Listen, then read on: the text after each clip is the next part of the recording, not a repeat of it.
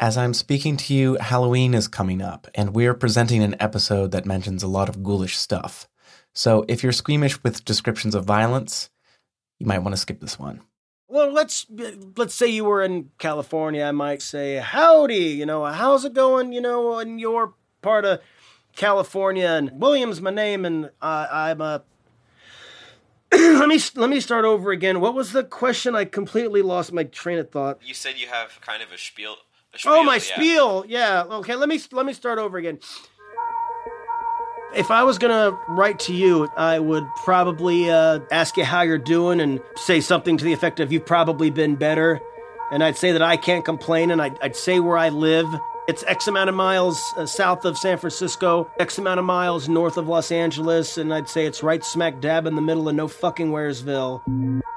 I'd start a paragraph kind of explaining a little bit about myself. I'd say my age. I'd talk about my interpersonal relationships. I'd mention my vegan diet. My wife and I have elected not to have any children. I'll go into saying, children are definitely the opposite of fun. I sometimes will print off jokes that I find really funny and send 5 to 15 pages of printouts. Yeah, that's about it. When you actually can formulate a friendship, when you find that niche relationship and you have it going, it transcends all the nonsense. Some people want to go out and help the homeless. Some people want to go visit old people that don't have anybody visit them in nursing homes, and that's great. Everybody's got their place. It just happens to be that I do it with these types of people. A friend of mine, who I consider to be a rather wise person, one time told me, in life, you have to know what you stand for. You have to choose a side. And I thought about what they said. I know where I stand. I know the side I've chosen. This person was a Charles Manson supporter.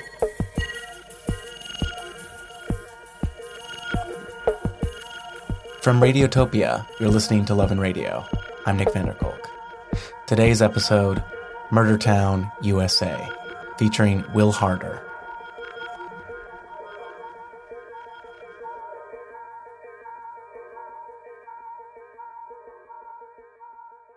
I always wondered how far up was up, like where up stopped. My mom was Roman Catholic, so she said, you go up to heaven. So I thought, okay, heaven, there's a brick wall and it stops there. And then I thought, well, what's behind that? And it started bothering me. And then I became not mortal fear aware, but I knew I was going to die. And I didn't like that concept at 5, 6, 7, 8, 9 years old. My parents wanted to culture me as much as they could, so we did take a long trip in particular. We Eurailed from South Spain through France, Austria, Germany. There's so much history in Europe, but a lot of it's violent.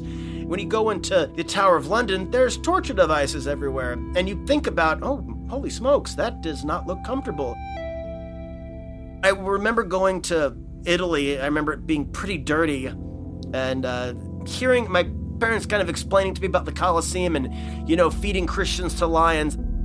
I remember when we got to the Colosseum, as I walked up and I looked at the floor, there was no floor anymore. It was all the underground different cells and places where they would store the animals. It didn't look like the pictures, and that kind of bothered me. I was like, man, it looked so much better in the pictures.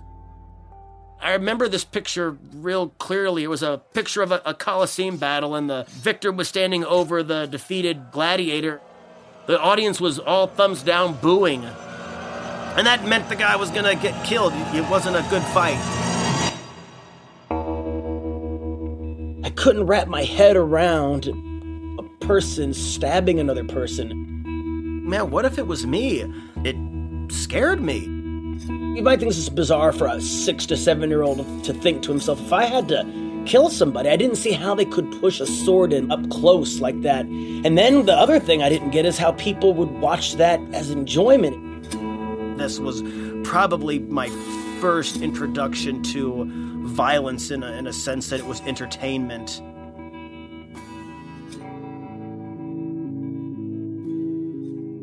So, if you come into my house and you look to your right, next to the door is a Ted Bundy subpoena. Above that's a self-portrait by Charles Manson. And then above that is a Birth announcement greeting cards sent from Plainfield's prodigal son, Edward Gein. And then if you look directly in front of you, there's a kind of a display case that has 5 human skulls in it. And one of the old baby pullers looks like a pair of forceps, kind of creepy. A screwdriver on the top, which came out of the trunk of a murderer's car. And as you walk into my living room to the right, 70 crucifixes I have on one wall. The O.J. Simpson football. Signed Church of Satan priesthood certificate. Hand tracing by Danny Rolling, and then feathers that are just painted. Yes, I know it's not vegan, but whatever. We bought them at a museum. I kind of call this the Manson corner. Small portrait of Charles Manson. 6 guitar strings and a guitar pick. Charles Manson courtroom sketches. Charles Manson lunchbox.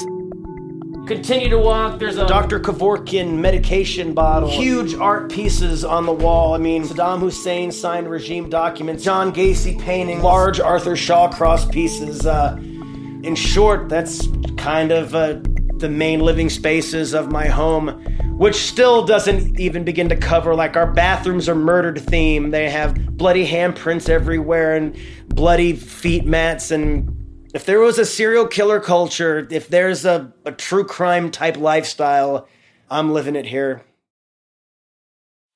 I don't know if you have a favorite piece or a favorite item around your house, but I was hoping we could have you pick one. It's not tangible, it's the visits. My favorite piece is the collective visiting experience. I mean, gosh, how do you put... It's not in terms of favorite. I mean, these were close friends of mine. The first serial killing case I was ever interested in was the case of Sean Sellers. Sean was a young kid, troubled. Parents were divorced. His dad was a drug addict, alcoholic. He was a big avid player of Dungeons & Dragons, and he ended up dabbling in the occult. I began to think of demons as my friends. And got it in his head that he wanted to kill people. So we began to prove our allegiance to Satan by breaking God's commandments. In the end, there was only one that remained unbroken. You shall not murder. So he, when he was 16, he shot a The store bullet clerk. entered through his heart and through his lungs, and blood completely splattered on the opposite wall, and we walked out. We didn't take any money, we didn't take any merchandise. We only took the life of an innocent man for Satan. He managed to get away with that crime, and then 6 months later murdered his stepfather and mother while they I slept. walked in my parents' bedroom. Remember, I was looking down at them, and I raised the gun up and I pointed it at my father's head. And I squeezed the trigger. And then I immediately raised it to where my mother's head was and squeezed the trigger again. And I turned the lights on. And I looked at what was before me. And I felt like this big rock had just been taken off my shoulders. And just this great burden had been lifted from me. And I began to laugh.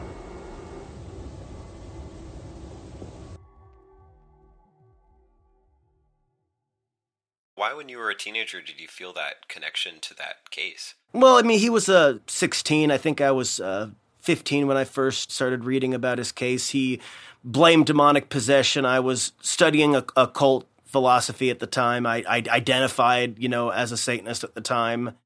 Me being a troubled kid, I was always worried that somehow this was going to be my lot in life. I was reading books like Kids That Kill, Walking Time Bombs. It made me get worried. Somehow I was going to just explode, like I was going to be a walking time bomb. Yeah, never did happen. Because it was one of 2 cases that really got me thinking about crime when I was in my mid-teens, I just call it my favorite. It makes it easier when I'm dealing with the people I visit. If they ask me, what case are you most interested in, or what's your quote-unquote favorite case, I can say somebody whom I've never met and isn't alive, so it doesn't make anybody feel like, oh, I wish I'd have ate brains, or I wish I would have killed more people. Is that a thing that actually happens, that people wanted you to pick them as their favorite serial killer? I actually had one person say that to me, a young lady who's convicted of double murder. She said, man, I wish I'd have killed more people. And I was just like, no, man, that's... But yeah, I understood what she was saying, and it was more so in jest. Some of these people, have rage behind their murders, so I didn't want to offend anybody. I guess speaking back to when it all first started, it was something I needed because I didn't have anything going. I was really unhappy with, my station in life. I mean, I was using drugs back then, pretty strung out, just gotten off parole. I didn't have the greatest job on the planet. My girlfriend had just got done sleeping with my two best friends. Yeah, I was really heartbroken and decided one night I didn't know how to work the internet really. I'd been on once or, a little bit, but the whole explosion happened with me in prison. Like, I didn't know what Google, I didn't know how to search, but I decided to type into a search engine. I typed in Richard Ramirez. In the summer of 1985, Southern California was held hostage by a rabid creature of the night. It's called the Night Stalker crime spree. Raging psychopath who has no morals, no scruples, no ethics. Particularly heinous. I mean, he started as a burglar and moved into molesting children and robbing houses, and eventually he started doing home invasion style. If he found a couple, a male and a female, he would eliminate the male as quickly as possible.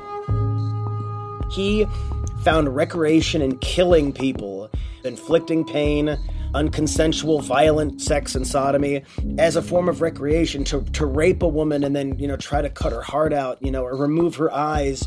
And really, it was pretty nasty stuff. And I remember coming across a website that had some Richard Ramirez art. Even in my depression and, alcohol and drug use and all this negative things in my life, seeing the artwork kind of sparked a sense of excitement, interest. So I decided to track down Richard Ramirez's prison number. And when I found his prison number, I wrote him a letter. What inside you was saying, I'm going to sit down today and I'm going to write this letter to Richard Ramirez? I wanted one of those goddamn pieces of artwork. That's why. And I knew I wasn't going to go to Walmart and get one. I was already interested in the concept of taking life and doing it for recreation and enjoyment.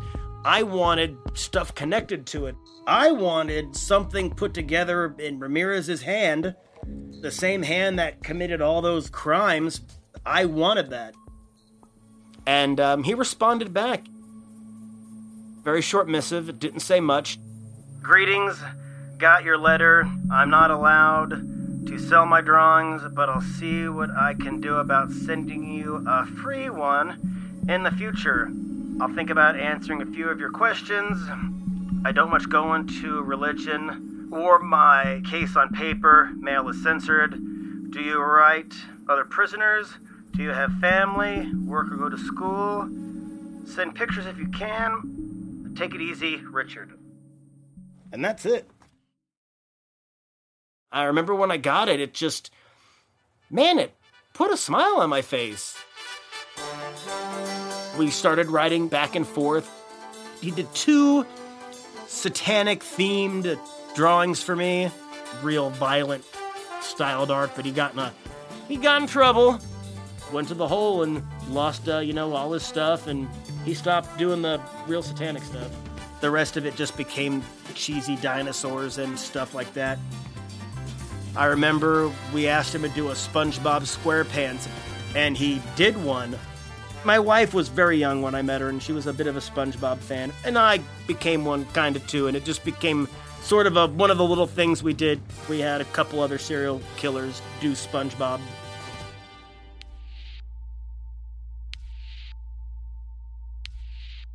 I will say I definitely got more out of my visits with him than all his letters combined, really. In January of 2005, I was sitting behind a pane of glass in front of Richard Ramirez in San Quentin State Prison. It was my first visit with a quote-unquote serial killer or mass murderer.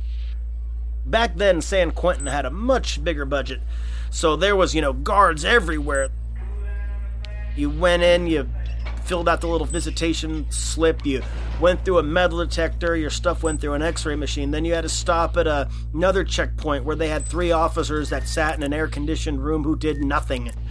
Anyway, once we got in, I remember 7 of these windows in a row. And this isn't like a Texas death row or, a big picture window. This was a real small window that's 18 inches by 20 inches. Only one of them has a phone, and it just happens to be the one Ramirez is at. The rest of them have this awful speaker thing that you have to speak through. And Ramirez told me this, that you'd have to talk through this awful speaker, and he wanted us to try to memorize American Sign. Let me tell you what we didn't memorize. He said, "Oh, it's lucky we have the phone." And then he immediately starts trying to talk to me in sign language, and I'm looking at him like, yeah, no.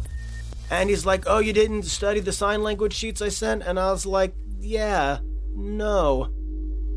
When I looked at his hands, I remember thinking to myself, man, this guy, those hands tried to rip hearts out, stabbing them out of people's chest. I mean, those hands plucked out eyes. And I remember thinking to myself, man, you can't get this out of a book. And it was just, there's so many people that want to watch, documentaries or look up, interviews on YouTube. And here I am, I'm getting my own personal interview. And it was all mine. Nobody else was there. It was just me and Ramirez. And it was a lot of fun.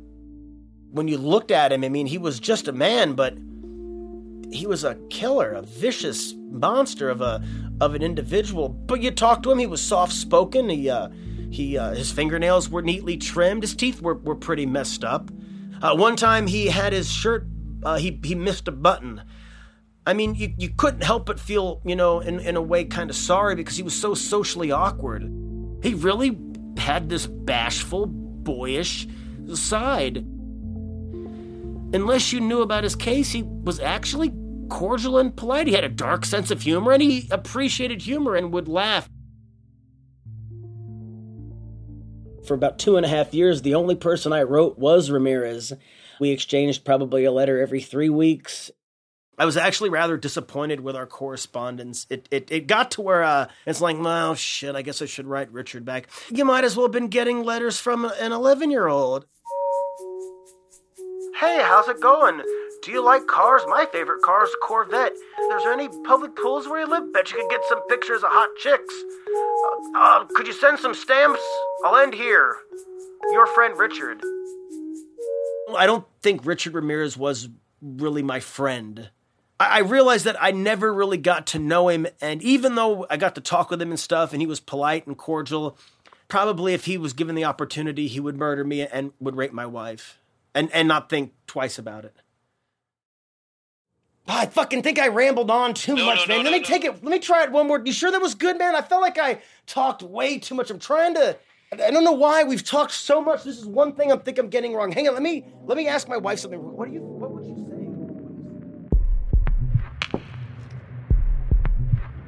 A year later, I was visiting with Charles Manson. I mean, and it just spiraled, became this big part of my life.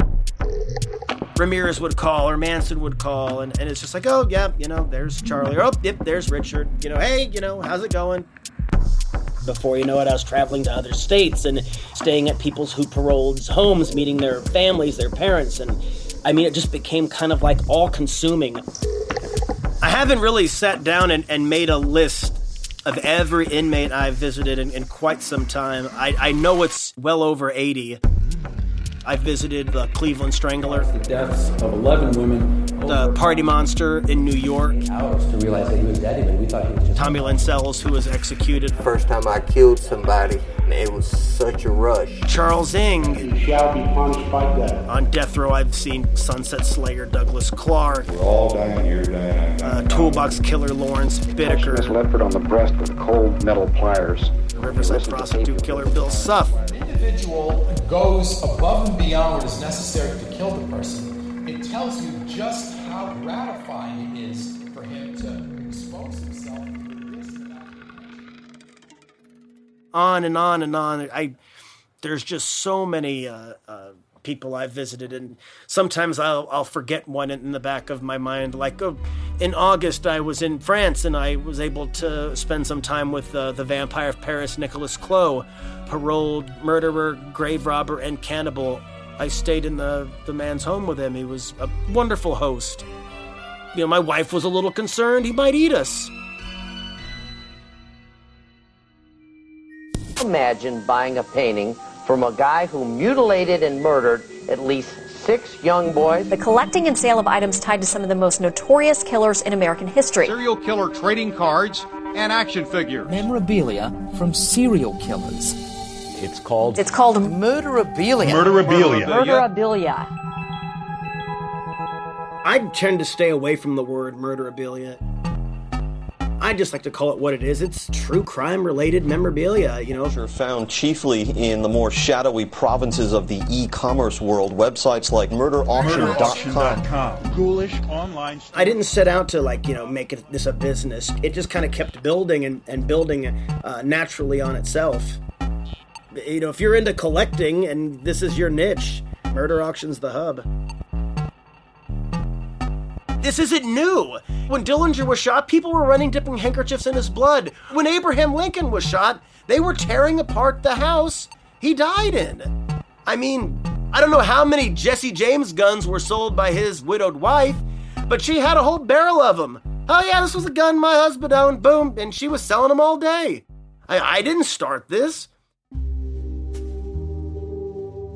The most common way for an item to come onto the market is a person, usually a male in his early 20s, will write under the guise of a friendship as a woman, be flirtatious, and then the inmate will feel important, a connection, and they will do artwork for that quote unquote female, and that the man who received the artwork, once they get it, they will turn around and sell it for profit, completely unbeknownst to the inmate.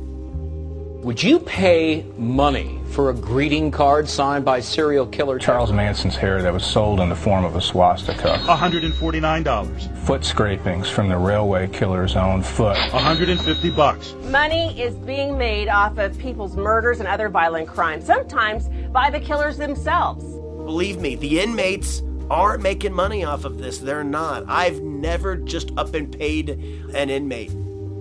Let's say, for example, even it's being done and somebody sells a $20 letter. How much can you really send back to the inmate? I mean, a living inmate who's, let's say, killed 5 people whose letters sell for, we'll just say $30. I mean, really, how many ways can you split 30? You mentioned that there are some things that you won't allow to be sold on the site, though. Is that right? Yeah, there needed to be a line. There was one incident. I'm talking about some grave dirt from the grave of Texas dragging death victim James Byrd Jr. Was up on the site with a piece of the road where he was dragged. And it did create a pretty big stir. It certainly affected the town of Jasper. And while the items were up, I kind of thought to myself, if, let's say I had an 8-year-old girl and some son of a bitch raped her and killed her and did that to, let's say, 11 other girls. And, somebody came to my daughter's resting place and scooped up a baggie of dirt and put it online. That would probably piss me off. And I would feel really helpless, and I would feel like perhaps my daughter's gravesite had been defiled. So, yeah, I made a rule about victim burial plots that, even grave rubbing, which is a completely, I don't want to say normal, but it's a hobby that people do. Grave rubbings, dirt, photos, flower petals, nothing related to a victim's burial plot can be sold. The other items are photographs of children of either offenders or of victims. That would be disallowed. And the other item is anything that's related to the victims of the 9/11 attacks. There was somebody who brought a TSA listing for Flight 93, had the TSA printout, the manifest with all the names of the passengers, and they contacted me and asked if they could sell it, and I told them it was a historical piece, that it belonged in a museum, but it couldn't be sold on my website. And the guy asked me why, and I told him because, it's because I said. And it wasn't like I just randomly picked these things. I mean, I really thought long and hard about, why didn't I include the Holocaust? Well, that's not really an American thing. And if I was Europe born, perhaps that would be a rule instead of 9/11 items. There had to be something, because, these other sites that are owned by individuals, they go to graves and take stuff. And I don't want to be party to that. I'm just curious about whether there has ever been any kind of any kind of monetary exchange, and if so, what for? I mean, I sent every inmate that I wrote and visited to in Texas money, and I was banned from visiting Texas for that.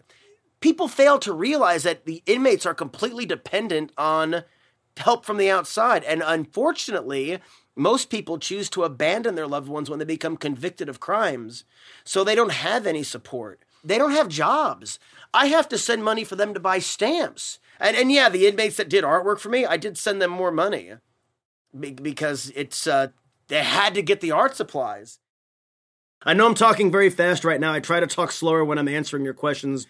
My wife always tells me I talk too fast. And I talk too fast when I'm trying to say things because I'm always just trying to get everything in as fast as I can. I'm not on drugs.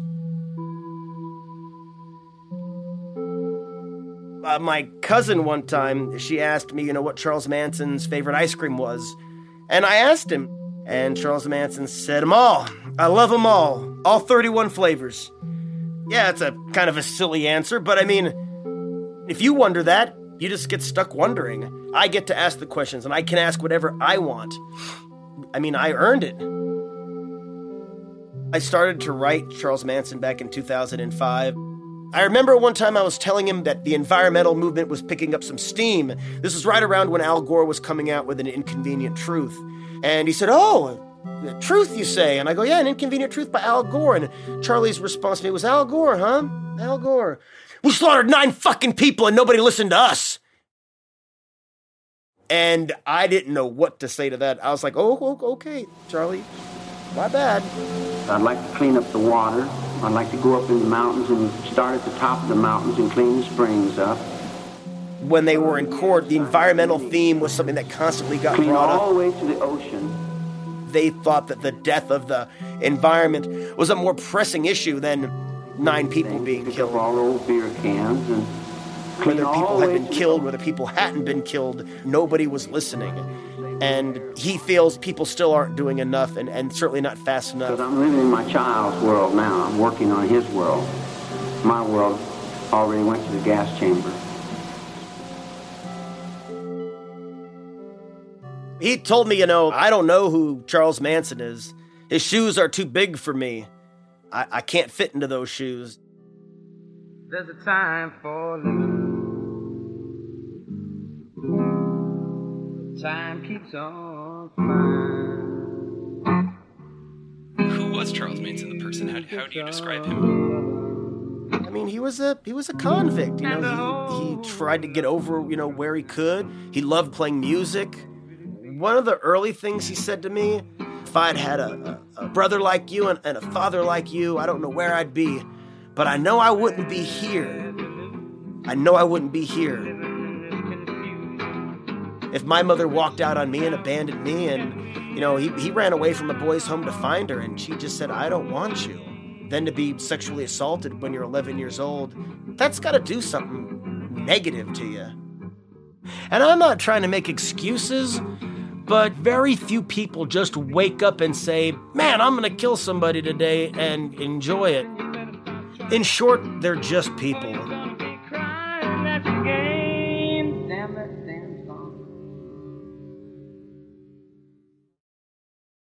Have you ever made that case to someone who has had a loved one murdered heinously by someone that has art on your website?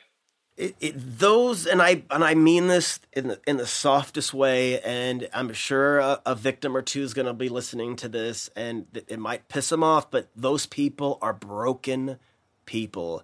They are so hateful, and I'm not trying to say this to be insensitive. If somebody raped and murdered my children or my wife or even my dogs, I would have a reaction. I get it, but it doesn't mean I can't sell this. If there wasn't a demand, I couldn't do it. And I didn't make this interest. We have a free press, and they sensationalize these cases, and then somebody decides they want to buy this. Somebody has to sell it. Have you had interactions that do make you think twice? When I'm buying the letters that I sell and I read them, I know that the person who wrote these is a man posing as a woman, writing to these guys that have been in prison for 20 years and duping them, basically lying, saying, "Hey, you want a pen pal?" I feel like I'm being part of this dishonest machine that's lying and misleading inmates to get their items to sell. I mean more from a victim or a victim's advocate perspective. Has there been any interaction where someone has made you think about it from a different perspective at all? No, there's not. You seem to be really compassionate and empathetic towards the inmates that you've met, but pretty dismissive of the suffering of victims and family members. My heart goes out to the victims. It's very tragic. The whole scene is usually tragic, but it's not my place. I'm on the other team, so to speak. I know where I stand, and I know the side I've chosen. I stand with the incarcerated, the condemned, and innocent or guilt, serial murder or crime of passion. That doesn't matter. But if you wanted to be an advocate for the incarcerated, there's probably more effective ways to do it than collecting artwork and memorabilia, right? Oh yeah, no. I'm not an advocate per se. I mean, I've done what I can for the few people I've gotten to know, which I mean, I guess in a roundabout sort of way is being an advocate. But it's just when you get to know somebody and you actually like them and become friend, it's hard not to. I mean, yeah, I don't agree with the death penalty, and I'd like to see it abolished. And yes, I do things to help inmates, but I'm not here to be an inmate advocate. That's not why I started doing this. I'm an American. I'm for capitalism, freedom, and free speech. And if I want to sell this stuff, by golly, I can do it. And if they want to make laws that say me selling my personal items is illegal, if that doesn't worry people, I mean, you're worried about your guns being taken away. Goodness, what happens when I lose the right to sell my personal property? But I mean, if somebody gets blinded by things like right, wrong, moral, immoral, people like that don't belong making laws. People like that belong in churches. The minute they say, well, you know what, we're making a moral law, if they start doing that here and this becomes a Christian extremist country, I'll leave because they'll kill me. I'll be put to death for sure. I don't know if you're looking for me to if you want me to apologize or say, you know, now that I thought about this, man, I think I should stop. Yeah, I've thought about it. I'm not gonna stop because other people don't like it. Right, and don't think I'm not lashing out at you. I mean, I get it. You're asking questions and trying to field answers. So it's not like, don't think I'm not yelling at you or at anybody. If you want to dress up as a Nazi and march around your house, scream and seek Heil, knock yourself out. I mean, I think it's ridiculous, but if that's what you want to do, I'm not going to tell you what you can't do. I have a moral issue with wearing leather and fur, but I don't stop anybody from wearing it. I can't. Now, I'm going to be dead, and no matter how you slice it, in less than 40 years. I don't care what other people really think. I mean, I'm not here to please anybody but me. The very essence of my belief system is the absence of faith. It's the absence of faith that makes Satanism what it is. I don't believe in a god or a bunch of gods or good karma, bad karma. There just is, there is now, and I'm going to live the most enjoyable life that I possibly can and not worry about reward or retribution in an afterlife. Everything is subjective to the individual, to the situation, to the society's norms. I mean, I think it's wrong to hang an animal upside down by a hook and cut its throat and then cut it up into little pieces and eat it. But most people don't even think twice about that. I mean, you're going to tell me that mammals that understand anger, fear, love, joy, don't understand the suffering? Well, that's different because it's not people. People, smeeple, there's so many of them. I'm not here to be the people person.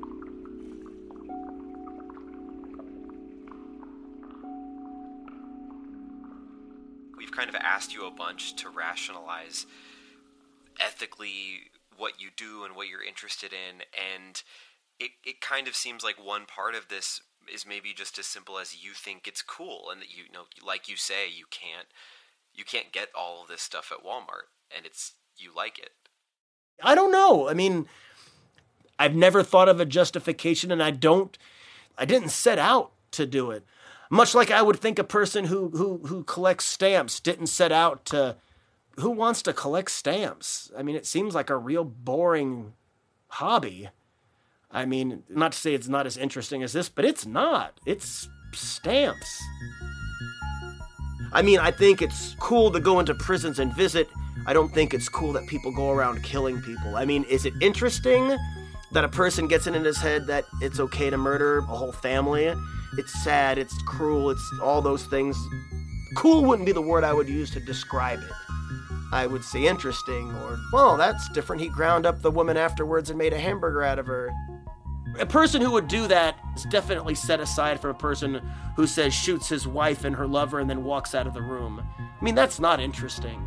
That's just what human beings do. Now, if the person who then grinds up the lover and makes hamburgers out of him and eats him, that's going the extra mile. I'd kind of like to know, hey, what made you want to do that?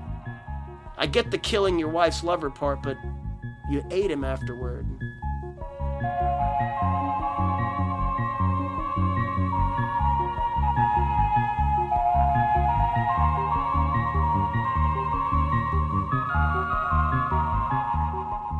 That's it for Love and Radio. This episode was produced by Max Green and Steven Jackson with Jesse Carrier. Special thanks also to Ezra Romero. We are a production of PRX's Radiotopia, whose executive producer is Julie Shapiro.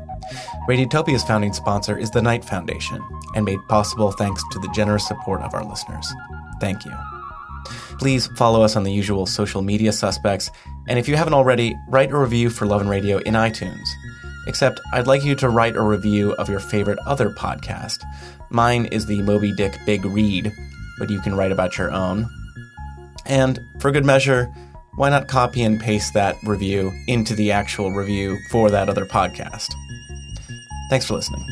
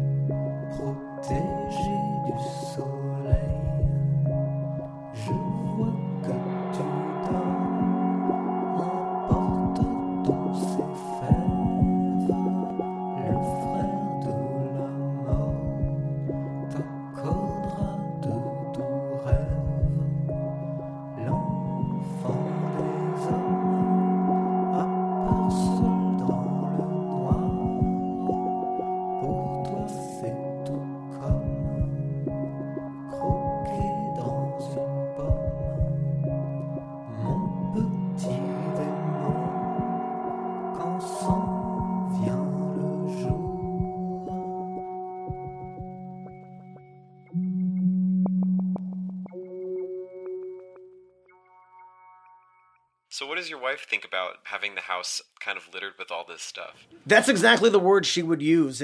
Cluttered is what she likes to say. I look at it as decorating. She gets it, but what she doesn't like is when I want to frame a letter or a card or a court document, her response is, that's not art.